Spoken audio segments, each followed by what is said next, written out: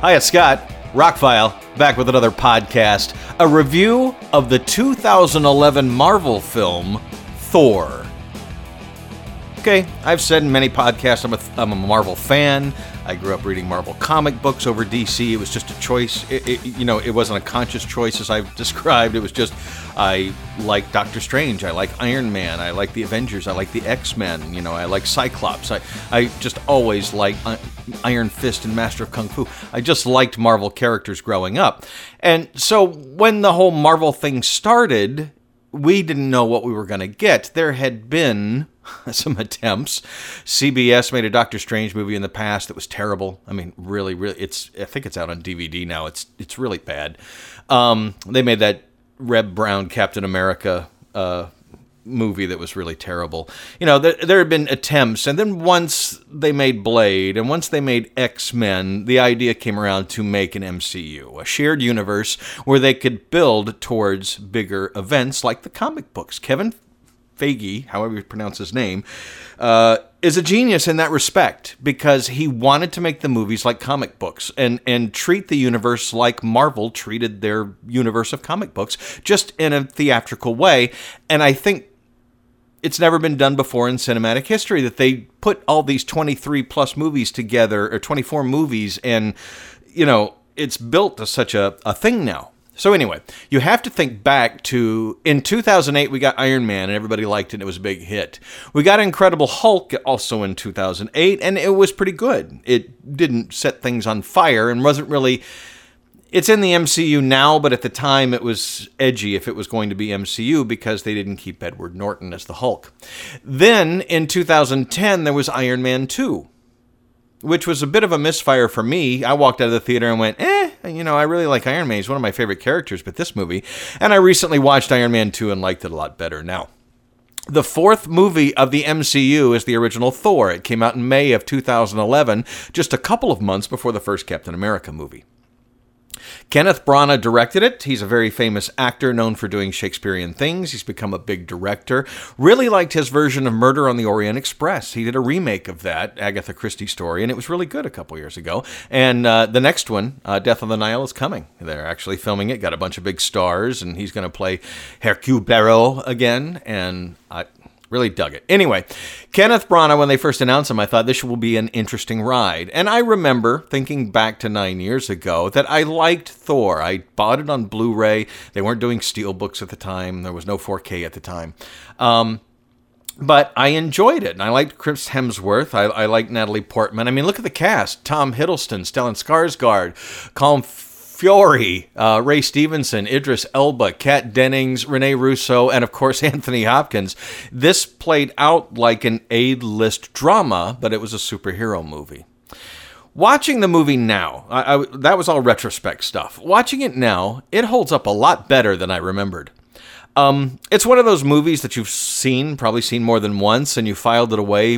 I remember everything about that movie. And it was one of those cases where that was my thinking when I sat down to watch it last night, because I have almost all of the Marvel movies in Steelbook, either on Blu-ray or 4K, except for Thor, because it wasn't originally released, and I picked up one of Best Buy's last copies of the new 4K Steelbook for $9.99. Wasn't a movie I was going to upgrade, but if I could get the Steelbook for $10 and it's got the 4K in it, why not?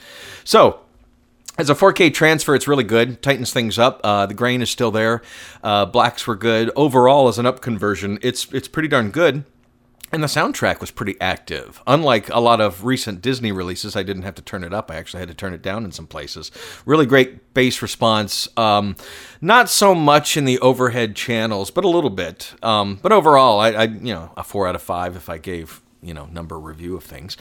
But the movie itself, I did not remember it being as good as it was. Like I said, I thought I remembered everything about it. And it seems I remembered the Natalie Portman scenes, the him on Earth being the fish out of water. I had forgotten the beginning with the ice giants. I had forgotten that this was the beginning of Loki's mischievous, activities. I had no recollection of there being one scene with Hawkeye. He wasn't even named. Really didn't have, he had like one line, a couple lines. Should I take him out? That kind of thing. But they didn't name him. And that I think it's very interesting that in the fourth movie of the MCU, they just dropped a character in that they would bring back in the Avengers a couple movies later. And that was the best thing about watching the movie now. 9 years later, with everything Endgame and all that stuff behind us, it's interesting how much stuff they were setting up back then. That long ago, that not just the Tesseract stuff, not just the Loki stuff, there were so many little tiny little things that you can catch now because you've seen all the movies now. But at the time you went, this is a good movie, and that was a interesting reference to have in there. But now it, years later, it came to mean something.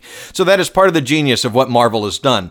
And I'm not saying this to bash DC. I like several of the DC movies a lot. I just got a copy finally of Aquaman. I'm going to rewatch it in all its 4K glory because I rented it originally and only saw it on Blu-ray and just thought it would, it wasn't my favorite DC movie, but it was interesting.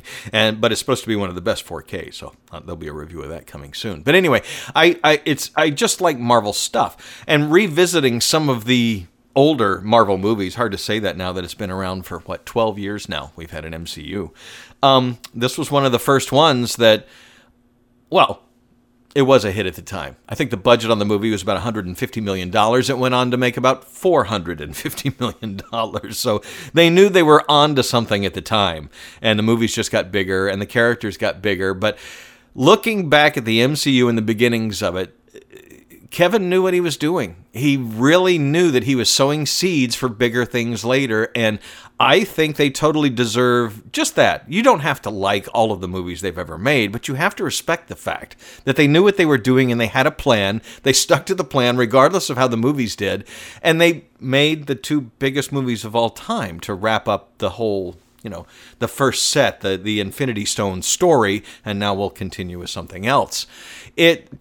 You look back on this in retrospect and go, they were either incredibly lucky or had a plan, stuck to the plan, executed the plan, and won like nobody else has ever won in the history of cinema.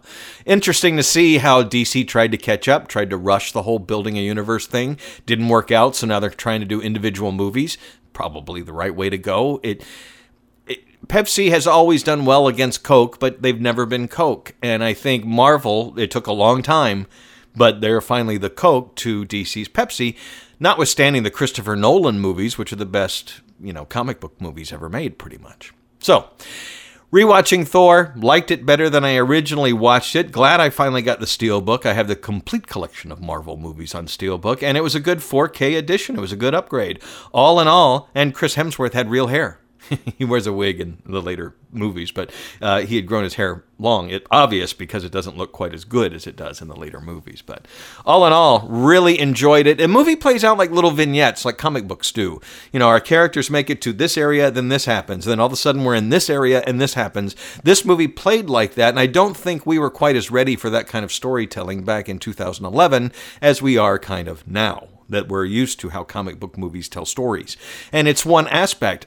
I know a lot of my more intelligent friends poo-poo the comic book movies, but I've always said, I don't like wrestling, I don't like NASCAR, but there's something to be said for something that's entertaining. And I find comic book movies entertaining. Sure, I like Citizen Kane and Lawrence of Arabia and Gladiator and Spartacus. I like my classics, but there's something to be said for sitting down, parking your brain for 2 hours, and enjoying an action movie or a comedy or whatever. And the Marvel movies are a blend of all that, plus I don't have to park my brain. For the Marvel fan in me, there is all sorts of stuff to dig into and layers and blah, blah, blah. So you can watch Marvel movies as just good action movies, or you can really get into the universe and enjoy the whole thing. And for somebody who's doing that, well, Thor, actually much better than we gave it credit for when it first came out. Highly recommend Thor on 4K Blu-ray. It's available now.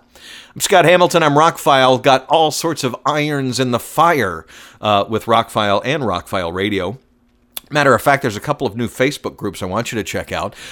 If you haven't checked out the Daily Song Challenge, there's only one on Facebook, so go look for it. And it's a group where every day at 12 noon, we post a new song challenge, like songs with black in the title, songs with a day in the title, that kind of thing. And people post their favorite songs, and it pretty much hits all genres and all, pretty much any kind of music you can think of. It's just about great songs. So Daily Song Challenge is one. You can join it. It's free. It is a private group, so we can keep the riffraff out, basically. I run a giant Facebook group of 94,000 people, and we've learned a long time that there are people that will just troll to troll, and we want our groups to be happy places, happy experiences. And it's not that we won't talk about edgy stuff or try and censor anybody, but people who just try and ruin the experience just to ruin the experience are not welcome in our groups. So that being said, I don't think any of you are trolls. So along with Daily Song Challenge, there is a new group called Sex, Drugs, and Rock and Roll. And yes, there is only one of those on Facebook as well, and it's another group run by me and Adam. Adam is a good friend of mine. He is the hard rock daddy. He's very much been into the music industry for just about as long as I have. We have a lot of connections. We have a lot of history. We have a lot of knowledge, and we are doing projects together to bring all of this to you in easily digestible forms, like Facebook groups that do song challenges, or this new Sex, Drugs, and Rock and Roll is basically a Gen X group. Where we're going to be talking about all the things that Gen X lived with. It's different than today's generation or the previous generation. It'll be about music. It'll be about pop culture. It'll be about important things. And again, we're keeping trolling out. We'll keep politics out. We'll keep, anything controversial out, so to speak. But we'll talk about the controversies of the time. So Sex, Drugs, and Rock and Roll. If you're a Gen Xer, you definitely want to join that group. It's another one that's free to join, but it is a private group, so we can keep the riffraff out. I like public pages and stuff, but you can just have a more open conversation with people if you know that the doors are closed and people that are going to mock you, make fun of you, or just troll you are not in the room. I found that to be very, very true over the last 5 years of running a giant Facebook group, so with these new groups. And there's more things coming up. If you saw my interview yesterday, which was also posted as a podcast, I did a Zoom interview with a famous rock guitarist, and I posted that not only as a YouTube video, but as a podcast, and I'm going to continue that trend. There will be more interviews now that I have set up Zoom. I was doing a lot of Skype before, and the quality wasn't very good, so... Zoom is a much better quality. The camera cuts back and forth on who's talking. The audio quality and the video quality are both really good. I'm able to throw it into my editor and edit them up if I need to. And the one yesterday I just posted as is. I put music on the front and back, and there you go. So there are many, many, many things in the fire that are coming, and one of those will be a Zoom-type talk show, podcast, YouTube video thing with me and Adam, Hard Rock Daddy, talking about albums, music, songs, generations, pop culture, you name it. So be on the lookout for all that stuff. Subscribe to the podcast. Follow my website, therockfile.com. And if you really feel spunky, I have a Patreon page. For as little as $1 a month, you can follow everything that's going on. And you get files early, you get high-resolution stuff and things like that. So thank you very much for reading all the stuff that's down in the description below. Thank you for taking time out of your day to listen to this podcast. You have no idea how much I appreciate it. Stay safe. Have a great day.